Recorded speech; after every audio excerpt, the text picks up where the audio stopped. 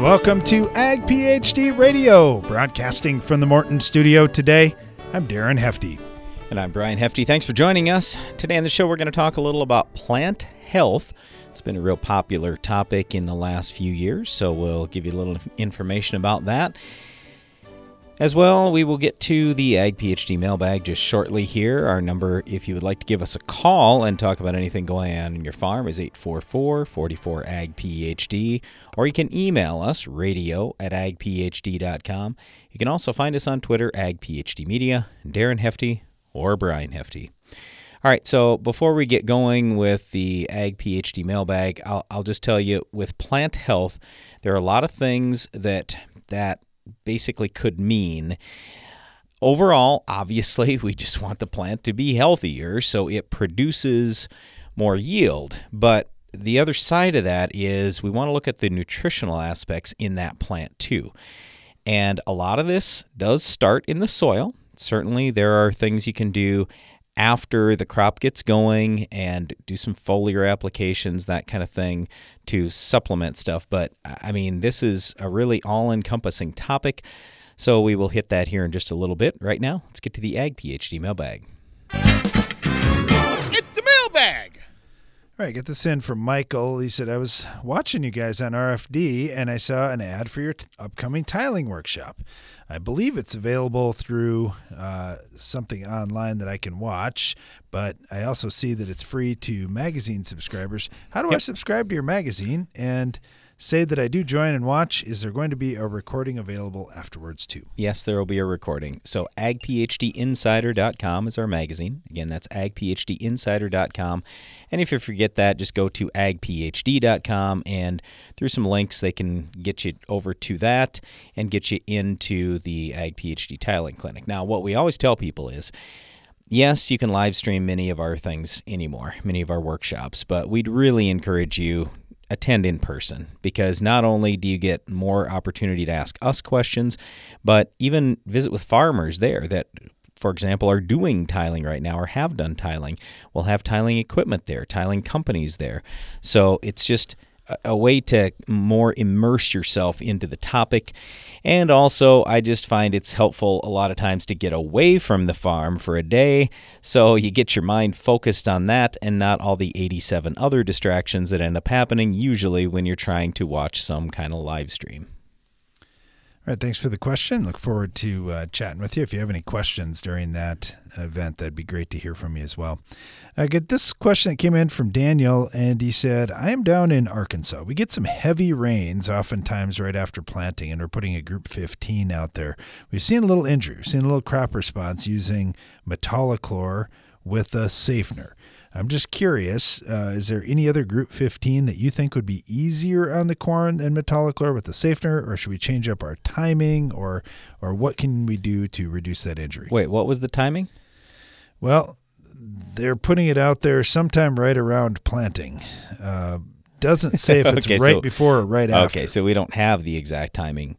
All right, so no, I don't think you're really going to see anything better than Metolachlor with the Safener. That Safener does make quite a difference. So the Binoxicor that they add in the Dual 2 products, right? That was much better than the old just straight Metolachlor products. And this is one of the challenges. It's interesting you bring this up, Daniel, because there are so many different formulations of Metolachlor on the market every year. I think you write something up about that all the time, Brian, about, hey, there's all these different Metolachlors. They have different rates of active ingredient out there, so you see lots of different use rates.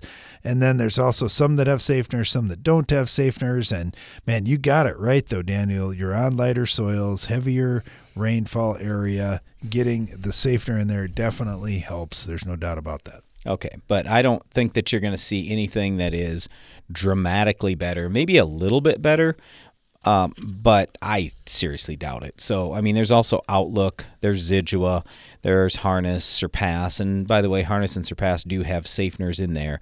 So, nope, not going to see a lot of difference. But here's how you would minimize the problem. Number one, personally, and what I like to do if I'm going to not till it in, is spray really early. So we like to spray a month before planting, but keep in mind that month before planting, nothing is growing. So it's different let's say you're in the southern United States and weeds are going to be growing that whole month before you plant, okay, then I don't suggest that, because then you're going to lose some of the product. We like to spray in March, plant in April, and I mean, literally, and I'm serious, there's nothing growing. So, but you might say, well, why would I do it so early then if nothing's growing? To get it more dispersed in the soil. That's the problem that you got here, is the dispersion in the soil. So if you say, well, I want to do this right at planting time, well, then till it in. That's what we do on our farm in our conventional till, and that absolutely minimizes the problem. It's not going to completely reduce the risk, but it will minimize the problem. All right. Marion down in Nebraska said you guys were talking about the phosphorus to zinc ratio, and that on your farm somewhere around a 10-to-1 seemed to be where you got the highest yields. So I'm curious, do you figure that by taking the phosphorus in the soil, adding the phosphorus that you're going to be applying for the season? Nope. And then, how do you do that?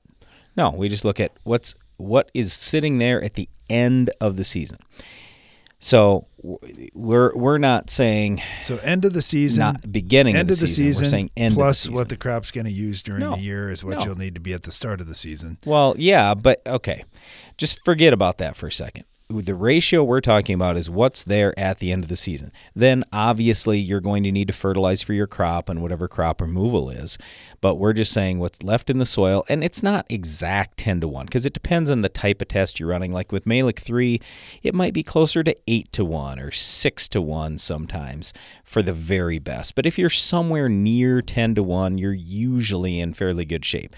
We just can tell you if you're at 50-to-1 or if you're at 2-to-1, I mean, then, yes, we are seeing yield losses, and it's just, well, this is when we talk about you can't just have certain amounts in your soil of random nutrients like, phosphorus, and we're not going to look at anything else. We want balance of nutrients in the soil.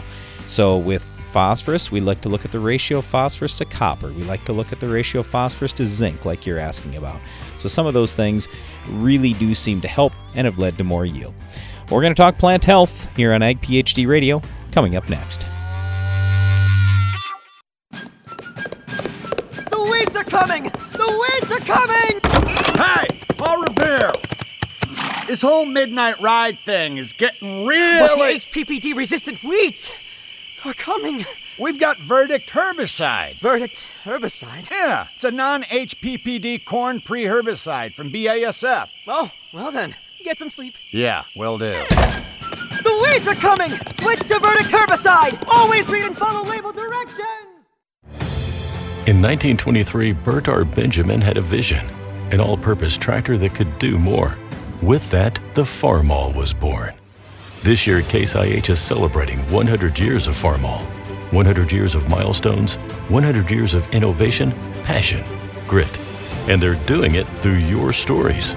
Share them at farmall100.com. One lucky storyteller will win their own Farmall, the tractor that is the one for all. Hi, Greg Souter. Shopping for a 2x2 system for your planter? Take a close look at 360 Bandit. When we designed Bandit, I made sure it applied bands of nitrogen, the perfect place for rapid root uptake. And I made sure Bandit didn't interfere with the critical functions of the planter, like depth and seed placement. You won't find a better, low-cost system for the ideal nitrogen placement on your planter. Get the information you need at 360yieldcenter.com. Think ahead to planting. Schedule your planter inspection with the experts at C&B. Make sure your equipment is in top shape and ready for the field this spring. C&B is your local John Deere dealer offering expert service and customer commitment. Learn more or schedule your appointment online today at DeereEquipment.com. Get your planter ready for spring with Germinator closing wheels from Farm Shop MFG. And now when you buy 12 rows or more, get free shipping or 20% off an end zone bin system. Offer good while supplies last, so order yours today at farmshopmfg.com.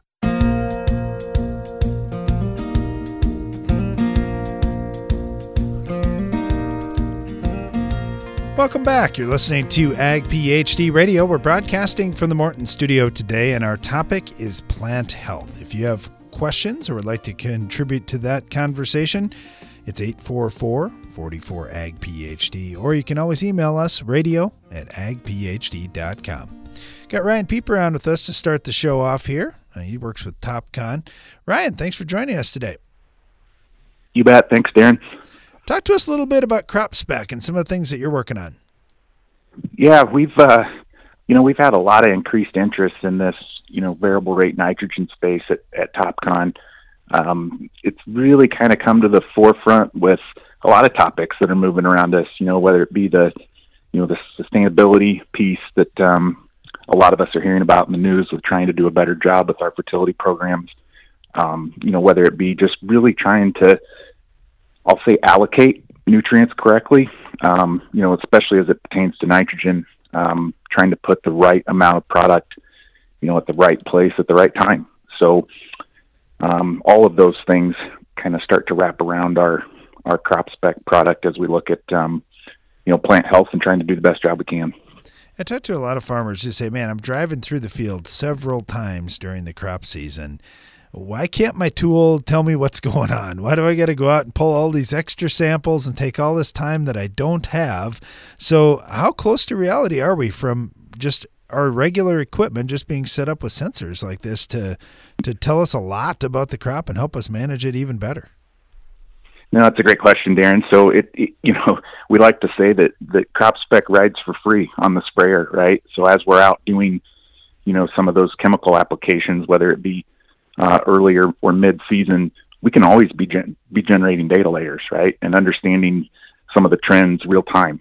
A lot of folks have seen satellite images of their crop. They might be from that week or month, but this is a real time sensor that's looking at that plant health on the go, and can be just a data layer to start to look at managing, or can be a real time sensor that's actually tied into the machine and telling the machine to speed up or slow down the rate of product coming out of the boom.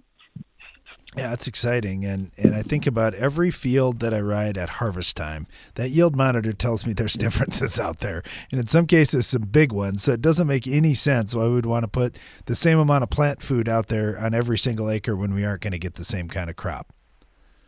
No, you're right. It doesn't. There's sort of two schools of thought on Crop Spec. In some cases, we want to take a lower performing area and bring it up, right? But in most cases, we want to take those higher performing areas and really drive them, right? We have these, the research behind the hybrids today with these, I'll call it more racehorse type hybrids that, can really be benefited off of, being pushed from a fertility perspective. So that's something that Crop Spec allows us to essentially execute on, right? Yeah, and I know a lot of farmers will say, well, I'm trying to go after this with variable rate seeding populations too, to try to put the right population out there to give it the best shot, and then feeding it correctly makes a lot of sense too, and letting the crop tell you, okay, do we need more food here? Are we doing good? It's something that a lot of farmers are going to get excited about. Well, I believe so as well.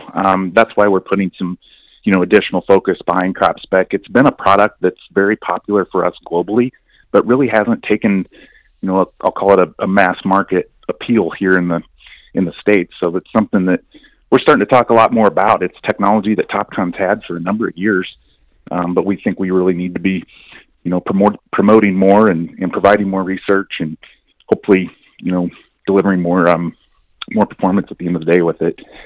It's really become, it's a measurement tool, right, Darren? I mean, that's what Topcon does as a company. We provide tools of measurement, whether that be from all parts of our company, whether that be a dozer running, building a highway, or your optical device at the optometrist when you're getting your eyes checked. We're a measurement company, and that's what Crop Spec ultimately brings is as a measurement tool for your biomass health, your crop health.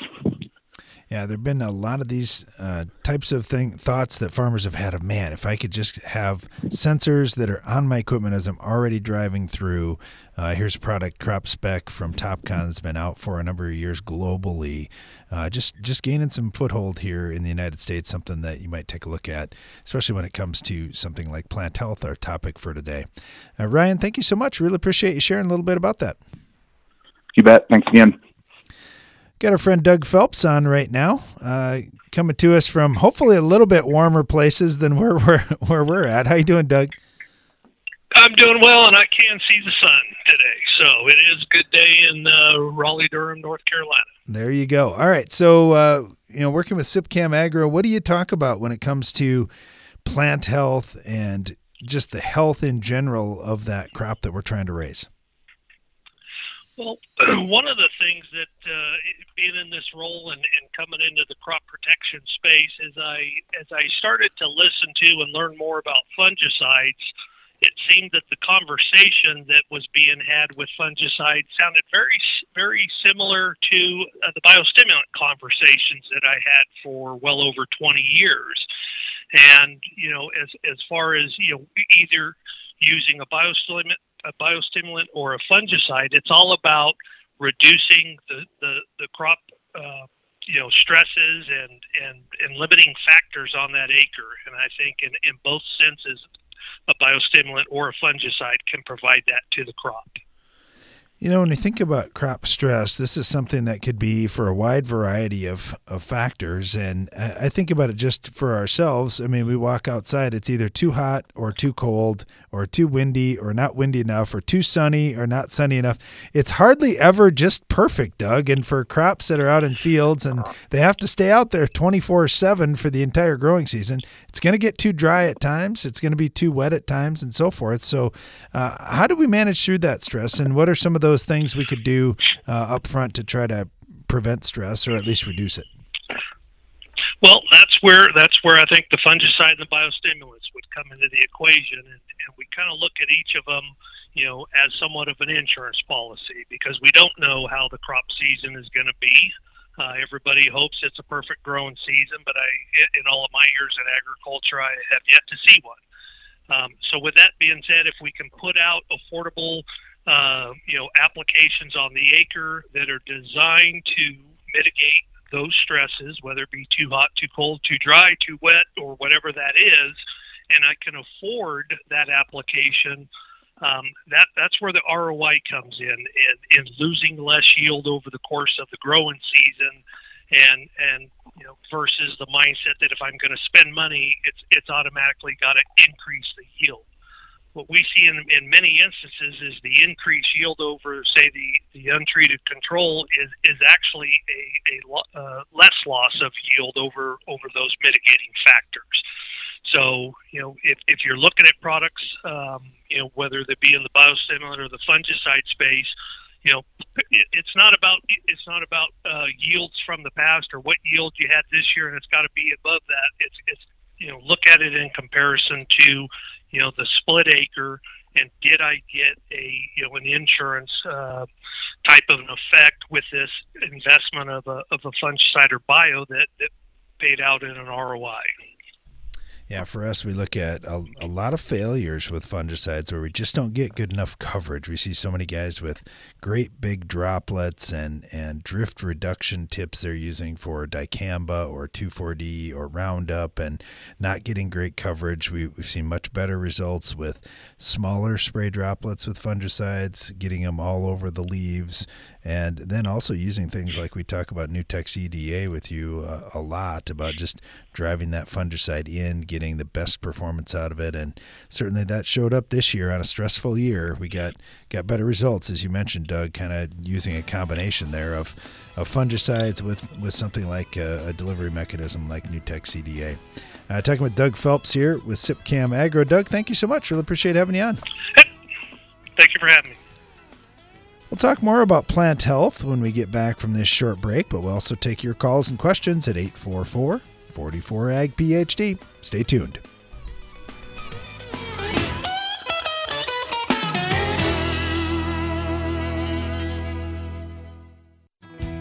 Did you know soybean diseases like white mold and sudden death syndrome can survive in your soil even after rotating crops? Prevention of these diseases is a constant battle, and yield loss from an infection can be devastating. The right management plan makes all the difference. Keep your beans safe with Heads Up seed treatment. Heads Up guards your seed from both white mold and SDS. Stay protected and profitable by asking your seed dealer for Heads Up. Learn more at headsupst.com.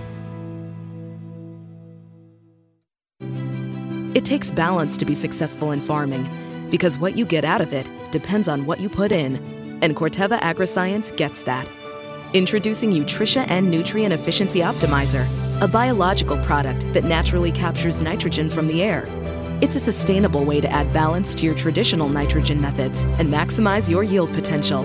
Embrace a balanced approach to nitrogen management this season by visiting Corteva.us. Get more durability for less downtime with Soil Warrior Strip Tillage from Environmental Tillage Systems. Improve fertilizer efficiency and reduce passes and fuel usage. Now that's ROI. Learn more about ETS at soilwarrior.com. With superior materials, craftsmanship, and best-in-class warranty, a Morton machine storage or workshop is built to stand the test of time. To learn how we can help you expand your farm operation, visit mortonbuildings.com. Every week for more than 2 decades, Ag PhD TV has provided agronomic information to make your farm more productive and profitable. In each episode, we discuss a wide range of topics covering everything from crop fertility, promoting soil health, improving the environment, pest control, and more, all designed to help you push your farm to higher yield goals and more profitability. Be sure to catch us on Tuesdays and Saturdays on RFD TV. Check your local listings or visit agphd.com to learn more. There's an innovative new soybean herbicide on the market that's helping close the door on weed resistance and open new doors to productivity. Preview 2.1 SC herbicide from UPL is a multi-mode of action pre-emergent that controls the most resistant broadleaf weeds at the beginning of the season and continues to control later weeds with strong residual activity. Ask your retailer about Preview 2.1 herbicide from UPL and always read and follow label directions. Control the toughest weeds with overlapping residuals. Lock in the longest-lasting control for your soybean fields. A pre-emergence application of an Authority brand herbicide plus a post-application of Anthem Max herbicide establishes the overlapping residual control key to safeguarding your soybean seasons. This pairing is a heavy-duty, economical strategy against Palmer Amaranth, water hemp, kochia, and more. Visit your FMC retailer or lockin.ag.fmc.com today. Always read and follow all label directions.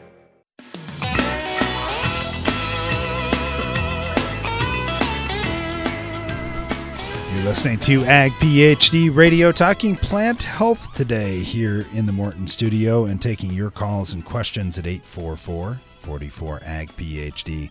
So we talked just a little bit about fungicides. Didn't really get into a lot of details with that, but we've got Marty Chilvers now with Michigan State who knows a little something about diseases and fungicides and their use out in crops. Marty, thanks for joining us. Good afternoon. Thanks for having me. All right, we talk about plant health, and a lot of times folks will say, well, fungicides, they make my plant healthier. Is that always a good thing to just say, well, I don't have disease, but I'm looking at plant health, or are we looking for trouble here?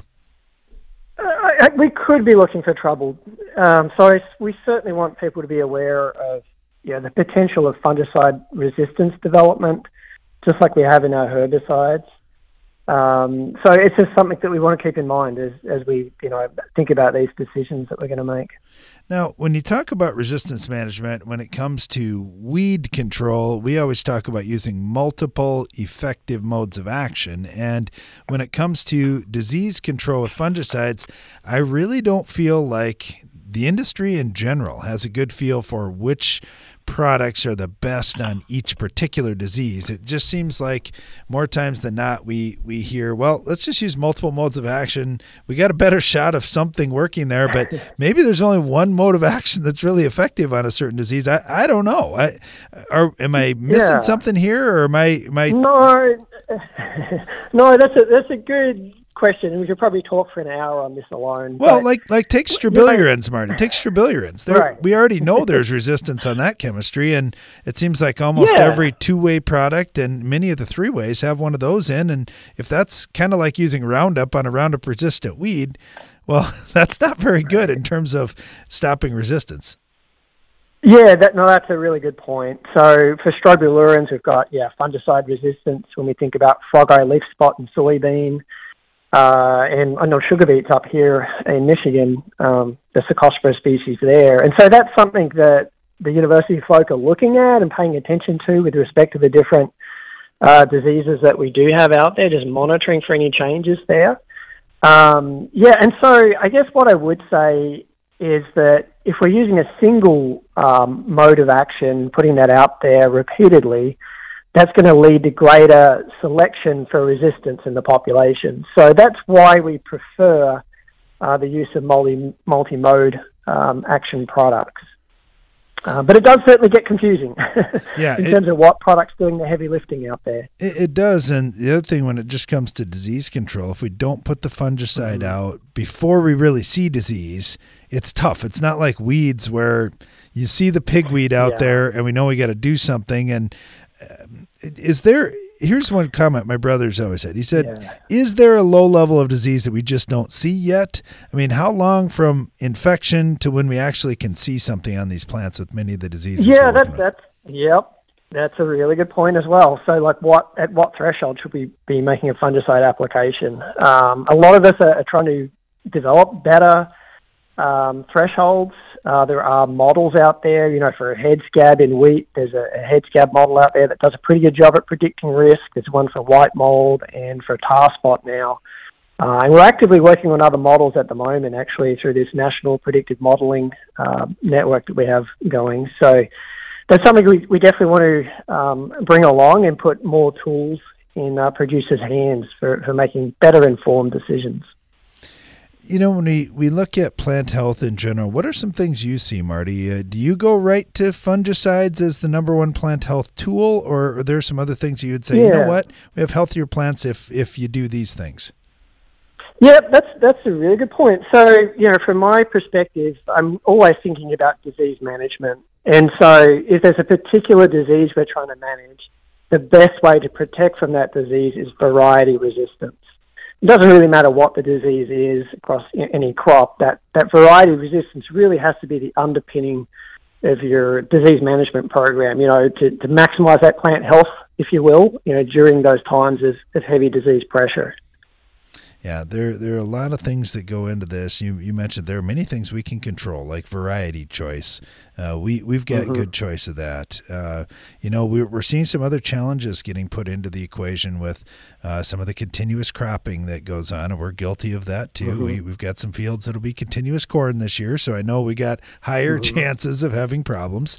Also, cover crop. We've been using some cover crop on our farm too, and we've noticed we got a few more bugs and a few more diseases that seem to like that. So it's kind of complicated. It certainly is, and cover crops are one that we haven't put as much effort into. We need to do more work there, and I know, a number of groups are working in that area. But there's a lot of unknowns. Some cover crops can certainly exacerbate certain diseases. So, unfortunately, there's more work to be done. Yeah, well, and there's a lot of related species there that are also hosts, and that can be trouble. We talk about that a little bit with soybean cyst nematode, but also with some of these diseases that we're fighting. We're talking with Marty Chilvers here at Michigan State. Marty, thank you so much. Really appreciate the time today. Thanks for the work that you're doing, too. We really appreciate that. All right. Thanks for having me. You bet. Let's head up a little bit further north. We've got Rahia Deardahl-Young on with us right now with BASF. How are you doing, Rahia? I'm good. Thank you so much for having me. All right, we're talking about disease and plant health, and certainly BASF has had a great story with this and documented many of the things that are happening inside the plant. Talk to us a little bit about the plant health benefits that we can see from fungicides and other things BASF's working on. Yeah, absolutely. So when I think about plant health, one of the ways you describe it as a three-legged stool, right? The first one, obviously, is disease performance. We're really looking to have a fungicide that's going to help us to manage disease. I love that Marty was just talking about varietal selection. I think that's a really important part of this. And the fungicide on top of that, I think, really levels up our disease control in a lot of situations. The next leg of that stool is going to be improved growth efficiency. So with BASF fungicides, we actually see more efficient photosynthesis coming partially because it keeps the stomates open. And that third leg of the stool is increasing our stress tolerance. One of the really cool things that you can actually document when you use a BASF fungicide like Veltima or like Revitec is that the plants produce less ethylene. Ethylene is a stress hormone. It's the one that, turns bananas yellow. It's an important part of the way the plant communicates. When that ethylene comes on, it's kind of like smoke that triggers a smoke alarm, right? As soon as the plant gets that alarm, a stress event happens, whether you're talking about hail, you're talking about wind damage, any of these different things that our crops face every single year. That ethylene response tells the plant to switch into defensive mode and to stop yielding. So when we're applying that BASF plant health fungicide, we're actually suppressing that and kind of tricking the plant to last through that stressful event without having that yield penalty. Yeah, there's a lot going on in there, and I know for many farmers, they think, well, I need to spray a fungicide for plant health. But if I ask a lot of farmers to say, tell me all the plant health benefits that you see, most farmers would just say, well, I see my crop is greener, and it sure looks greener, or maybe even a darker green, and it doesn't die quite as soon as it does if I don't use a fungicide. Absolutely. And I would definitely agree with those observations. I've seen the same thing on my farm.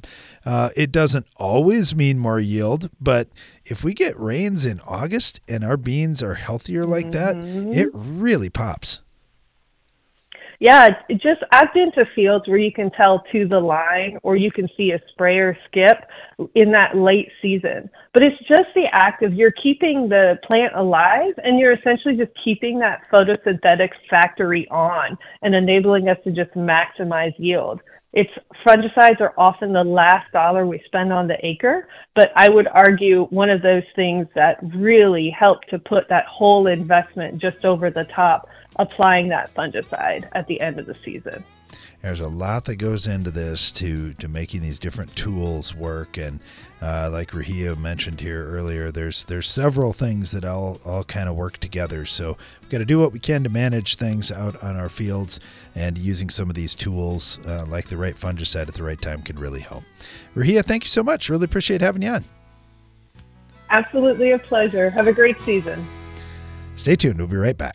When we told growers that New Bear Premium Tri-Volt herbicide for corn delivers visibly clean fields for up to 8 weeks, they were a bit skeptical. We'll see how it works. So we decided to prove it. We set up cameras in multiple cornfields, treated them with Tri-Volt, and filmed for 24 hours a day. For 8 weeks, we saw a variety of weather conditions, and Tri-Volt worked. See for yourself at TriVoltInAction.com. Tri-Volt is a restricted use pesticide. Consult your state pesticide regulator for specific restrictions. Read and follow pesticide label directions. What does it really mean to provide the best crop nutrition? With AgroLiquid, you're getting a one-of-a-kind approach, one that caters to your specific agronomic needs. You're getting a crop nutrition plan that maximizes your fertilizer applications from every drop, all while accounting for your management practices and the products you're already using. But it's not just a product. It's peace of mind, knowing we've thought of everything. That's the AgroLiquid way. Apply less, expect more. Find a retailer at agroliquid.com. This season, get medieval on Rhizoctonia with the powerful protection of Excalia fungicide from Valent USA. Here to shield your sugar beets from the treachery of Rhizoctonia, Excalia delivers excellent staying power, keeping your sugar beets from being conquered. Stay one step ahead of Rhizoctonia with the powerful protection of Excalia. Ask your retailer or visit valent.com/Excalia to learn more. Always read and follow label instructions. Ag PhD has one mission: to give you the knowledge you need to make your farm more successful. That's why every issue of the Ag PhD Insider magazine features crop fertility and pest management tips, insights into the world's highest yielding farmers, updates and results from our in-field research trials, as well as the latest agronomy information from Brian and Darren Hefty. We put it all in one place so you can make your farm more productive and profitable. Subscribe to the Ag PhD Insider at agphdinsider.com.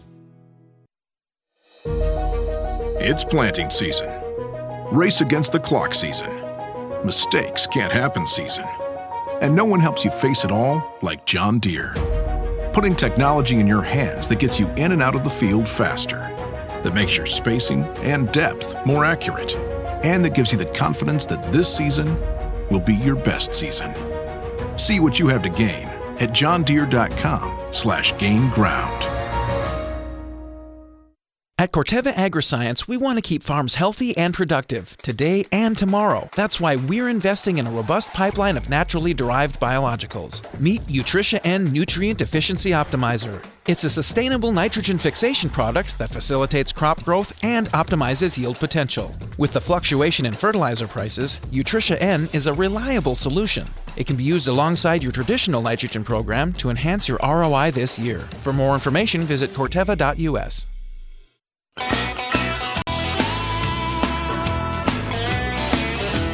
Welcome back to Ag PhD Radio. Brian Hefty here, along with my brother Darren. We're live in the Morton studio today. Just been talking about plant health, and I thought we had some great guests on.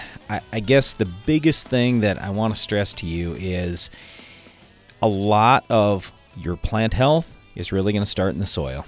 So I always, and I know if you listen to the show often, you hear me say this all the time, but I always start with, we have to have good drainage.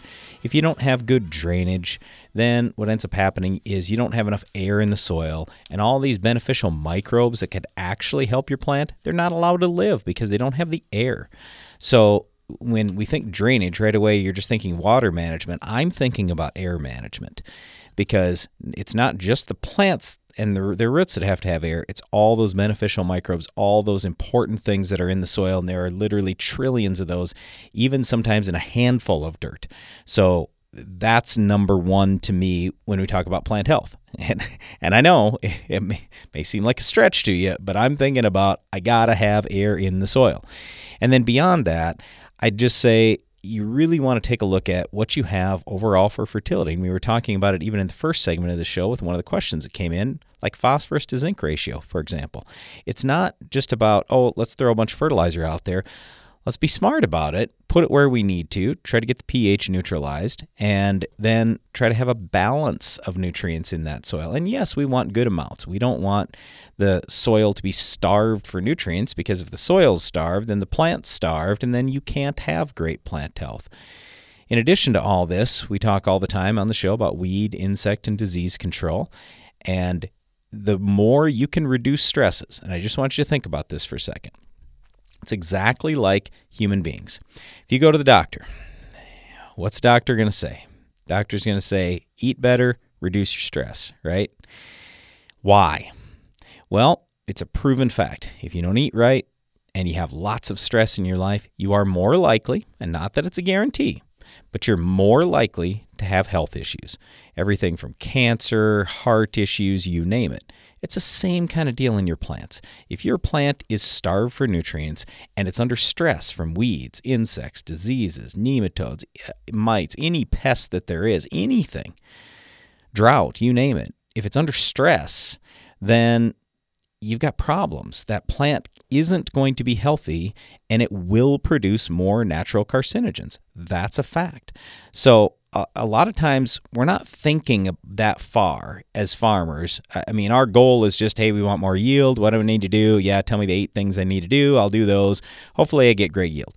But again, this plant health topic is really all-encompassing, and I just want you to think about, we want that plant at the end of the day to be as healthy as possible so it can produce as much nutritious food for our planet as possible. And I think long term, and granted it might be 50 or 100 years, but I think long term we could actually be more incentivized as farmers, even if we're raising the main commodities out there, corn or soybeans or wheat. We could be more incentivized to produce more nutrients, more vitamins and minerals and all the good stuff in our crops instead of just bushels and pounds, basically. But that's where plant health is going, in my opinion. And I just, again, will tell you, hey, make sure you're taking a look at drainage, overall soil fertility, reduce the stress on that plant, do everything you can. And sure, most likely that means it's going to produce more bushels. But on top of that, it's just flat out going to be more nutritious for humans, animals, anybody to consume. All right, let's get back to the Ag PhD mailbag. All right, Brian, got 4 plant tissue tests here. This is from Brandon down in Tennessee. And he said, first of all, enjoyed your workshops here this winter so far. He said, I did some tiller counts on these different farms, and on several of them, I'm at 100 tillers per square foot. Another one, I'm at 70, so I got a couple different questions here. So where I've already got 100 tillers per square foot, I don't want any more tillers. So I'm wondering, you've talked about letting the crop maybe even yellow just a little bit before you put the N on to kind of finish up that tiller starting here. Can I just wait till growth stage 5 or 30, however you want to stage it? What's Eric Watson do, Darren? Well, world record wheat producer. And that's part of the question is you'd mentioned Eric Watson and at what point is he going to go crazy? And I'm not Eric Watson, so I'm looking at the nitrogen uptake chart of wheat, and it really kicks in after stage 5. So when we're looking at the Feek stages, stage 5 would be leaf sheaths strongly erected just before the first node of the stems Yes, visible. so theoretically he's right. You could wait, but I just want you to think about this. Is that nitrogen going to go into the plant today? For example, on our farm, we put nitrogen out, we'll stream bar it in our wheat. Well, if I don't get rain for a week, when's the nitrogen going to get into the plant? Well, not for a week.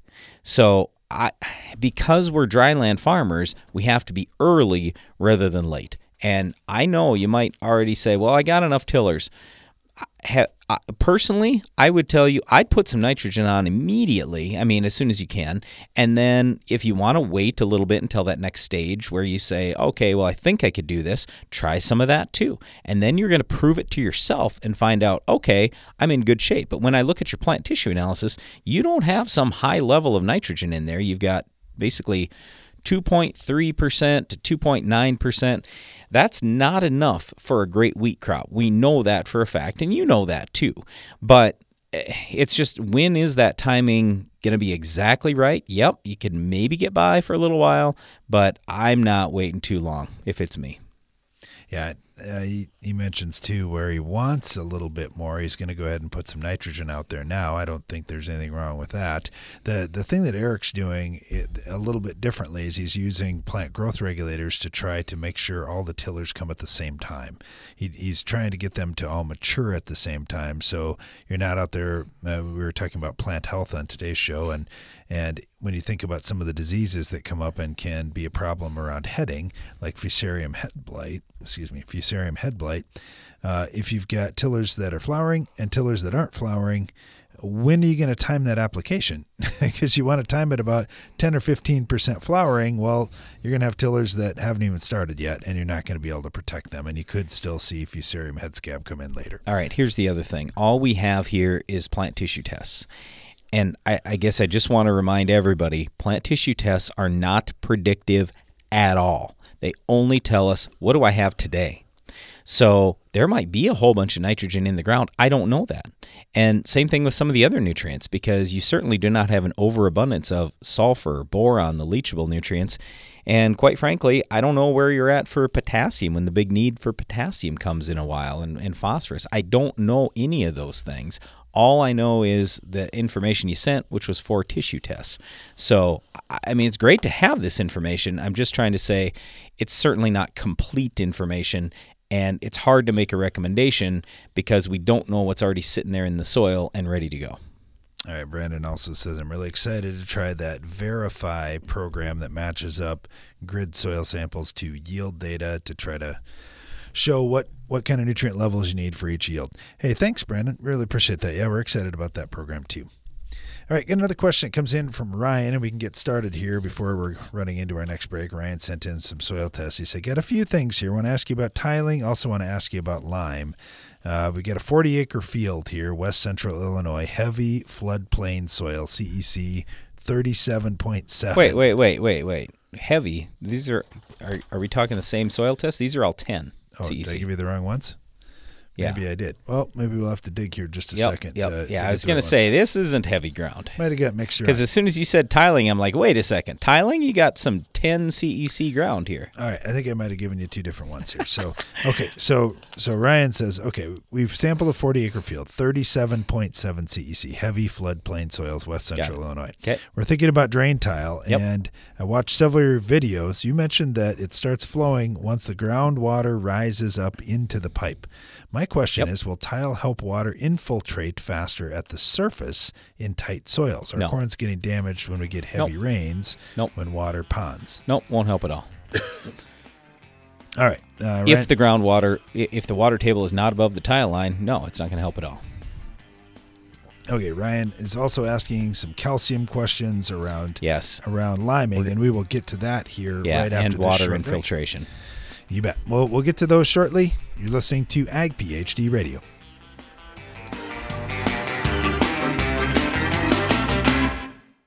Win the war against weeds in your soybean fields with fierce herbicides from Valent USA.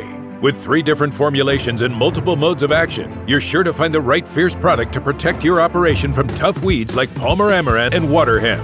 Give your soybeans a strong, clean start with up to 8 weeks of residual control with the powerful pre-emergence protection of Fierce herbicide. Ask your local retailer or visit valent.com/fierce to find the right Fierce formulation for you. Always read and follow label instructions. There's no time to mess around when it comes to early season protection from yield-robbing pests and diseases. Ethos XB insecticide fungicide is the next generation of at-plant protection. Through your liquid fertilizer system, get broad-spectrum defense and create an environment where seedlings can vigorously emerge with more uniformity, helping to optimize your productivity and yield. Get serious seedling defense with Ethos XB insecticide fungicide. Ethos XB insecticide fungicide is a restricted-use pesticide. Always read and follow all label directions. Your crop deserves the best, not just a contender. Choose a Champ brand fungicide from New Farm for proven performance in the formula you prefer. Champ Formula 2 Flowable offers exceptional mixing and stability in a liquid copper. Champ Ion comes supercharged for superior coverage in a dry formulation. Any way you turn, New Farm has the copper solution you can win with. Put a Champ in your corner at newfarm.com/USCrop. Don't turn your fertilizer application plan into a guessing game. Understand exactly how much fertility you need to reach your yield goals with the Ag PhD Fertilizer Removal app. Simply enter your crop and your yield goal, and the Ag PhD Fertilizer Removal app calculates the amount of nutrition needed to keep your crop healthy and working for you. Quit playing guessing games with your fertility needs. Download the Ag PhD Fertilizer Removal app today. Available on the Apple App Store and in Google Play. The value of your farm building is in its ability to protect what's stored inside. That's why Morton Buildings ensures that every machine, storage, and insulated workshop we build will provide superior strength and durability. As a 100% employee-owned company, we're all committed to being the industry leader with a focus on innovation, service, quality, and most importantly, customer satisfaction. To get started on your next project, please visit mortonbuildings.com.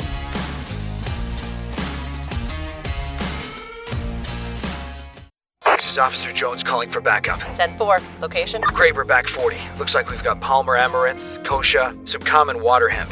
Resistant weeds. Copy that. You'll need a good tank mix partner. I'm sending Tough 5EC. Come out with your hands up! Guys, we're surrounded. Crack down on repeat offenders. Add Tough 5EC to your post-emergence tank mix. Learn more at toughnweeds.com. Always read and follow label directions. Tough is a registered trademark of Belgian Crop Protection.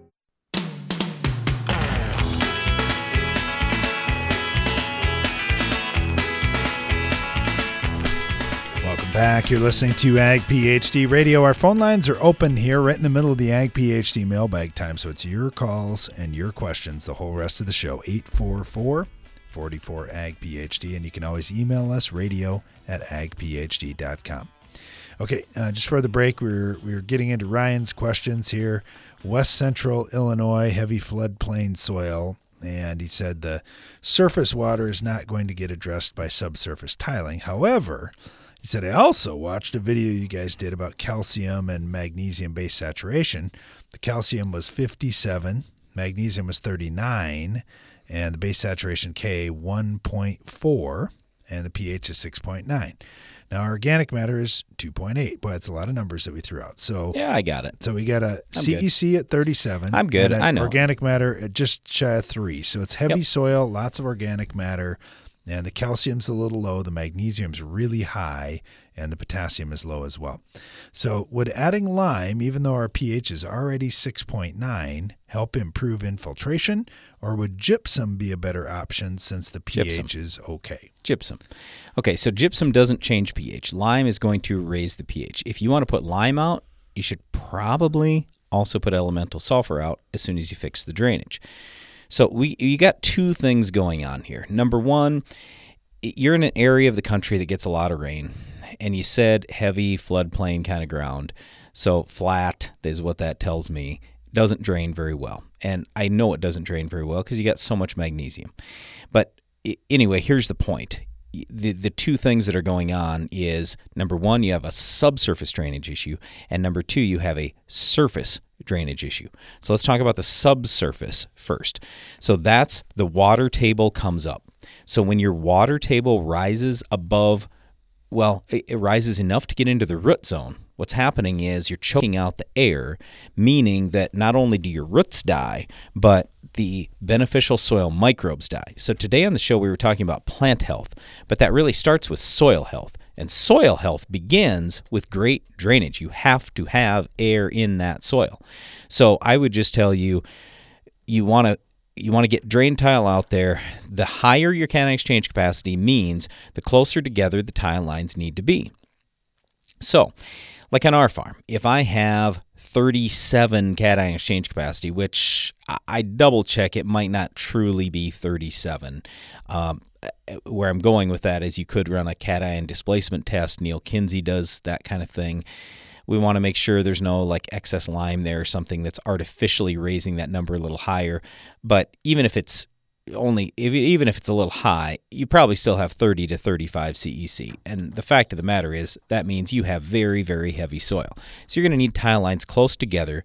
You also have to look at how much water moves into your area. So for example, we've got a river bottom field where basically everybody else's ground drains to ours. Okay, so what's that tell you? Well, normally we don't have a lot of rain.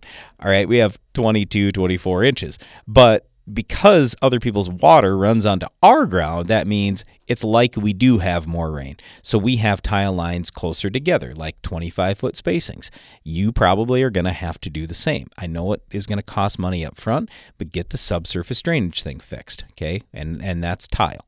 Now, let's talk about the surface. Oh, and by the way, the reason why you want that subsurface thing done, and I'd probably put my tile lines if I was in Illinois, maybe closer to 4 feet deep. Here in South Dakota, we put a lot of our lines at 3 feet deep because we just don't have a lot of rain. So in Illinois, you want to have a little more capacity. So when you get lots of rain, then the water table can come up a little ways and you have a little cushion. My point is, think about between the tile lines. Okay, if you got your tiles like I do set at 3 feet, in between the lines, the water is going to move up a little bit. So it's probably at 2.5 feet in between my lines. Well, if it goes up another foot, I'm at 1.5 feet, and that's a problem because I better have lots of root mass in my top couple of feet and lots of basically soil life in the top couple of feet. Well, for you, I mean, when you're in an area that gets more rainfall, it's very common for that water table to come up much more than 1 foot if you get a whole bunch of rain. So I'd probably set my lines a little bit deeper. But anyway, it's all about water table management, okay? And the tile lines do not run unless your water table is above the level of the tile line. All right, now, onto the surface drainage problem. What that means is you've got compaction somehow, some way, and everybody thinks about compaction just as, oh, it's equipment running out in the field. Well, it's not just that, or tillage. Let me add to this, because Ryan said we are considering using a ripper to break up a hard pan. There you go. Just curious if long-term no-till planting would be better for infiltration, or if we were doing some tillage right around planting on a regular basis. Okay, so long-term no-till, if you don't fix the compaction problem first, in our experience, is not going to help you. So we didn't fix the compaction problem first, no-tilled for 10 years, just got worse. So that was dumb. fix the compaction problem first. Now, here are the couple things you need to consider. Number one, yes, you could do some tillage, break up a hard pan. Number two, you've got so much magnesium there. Things are going to be tight. So your soil's naturally going to compact because magnesium, it's really small molecule. It's a really small molecule compared to calcium, and because of that, it can pack in tight, and that's the issue. So you want to change your calcium magnesium ratio to lessen the amount of compaction you have there. And then also, the reason why no-till is good in the long term, no-till or strip-till, something like that, is you want to build your soil organic matter. The more organic matter you have in your soil, the less likely it is to compact. So yes, once you fix your drainage issue, I would like to see you go no-till, strip-till, something like that, or at least minimum till. So you start building your soil's organic matter, and you will get better infiltration. So anyway, it's two kind of different things, but they both work together in lockstep. So get them fixed, and your yields over time are going to go up, which means your soil health is going to get better, and your plant health is going to get better. It's not going to happen overnight for you. It's going to take years. And even 10, 15 years down the road, you're going to say, boy, I think things are still getting better. Yep, they probably are. All right. I get a question that came in here from Mark, and Mark is raising grain sorghum in southwest Kansas. 2 soil samples here, and there's a big difference. If you look at pH, you got one that's, I think, 7.8 and one that's 6.0. Yep. And so I'm not sure, Mark, how big an area those are. But if, let's just say they're for one field and for a different field, I would suggest doing some grid sampling out there to try to figure out, okay, how much variability have I got? Because if we're going to start addressing a lot of soil out there like it's a 7.8 or a lot of soil that it's like a 6.0, that could be the wrong thing in other parts of this field. But questions mainly about a micronutrient here and then a couple other things. So he said, looking at the fertility plans for upcoming grain sorghum crop here in southwest Kansas, I was looking at Neil Kinsey's material. He's recommending 100 parts per million or more for iron if you're raising grain sorghum and having iron higher than manganese. Well, my soils in areas have got iron in the teens and much lower than what my manganese is. Okay, let's stop right there. That's using his soil tests, not necessarily yours. So like in our experience, in our Mehlich 3 stuff for corn and beans, we're not finding that to be true, that iron has to be over manganese. So, I mean, iron's expensive. Actually, so is manganese. So before you go messing around too much with iron and manganese, I number one, keep that in mind, and number two, try some stuff on a small scale, prove it out before you go any further. I'll also tell you, if you would send a test to Kinsey's lab, he for sure would run a cation displacement test on your first sample where that pH is high. You got 7,500 parts per million of calcium. And I don't see an excess lime test on here, but most likely you have excess lime. So I don't think that's a true reading, and you don't truly have 88% calcium out there in a 28 CEC. You probably have 24 CEC and 78% calcium, little higher magnesium. So anyway, go ahead. All right. So if I'm going to go after this iron, do you think I should go after the iron first, which I think you maybe just answered that, but nope, I don't. I mean, I'd try some stuff for sure, so but I wouldn't do it on a big scale. I'm set up for 2x2 on the planter. I could foliar feed or I could dry spread. What would you do? Earlier's better. Okay. Earlier's better. And then are you worried about foliar usually just makes the plant look greener. Are you worried about the high pH tying up the iron that I put out there? Yes, I am. Iron can get tied up in high pH ground, but you could try a little stuff with the planter. You could, just do a little bit of broadcast, do a couple strips of broadcast or something. Try it on a small scale and prove it out. But yeah, I'm going to really focus on P and K, sulfur, some of the other nutrients, nitrogen obviously, before I'm spending a bunch of money on iron.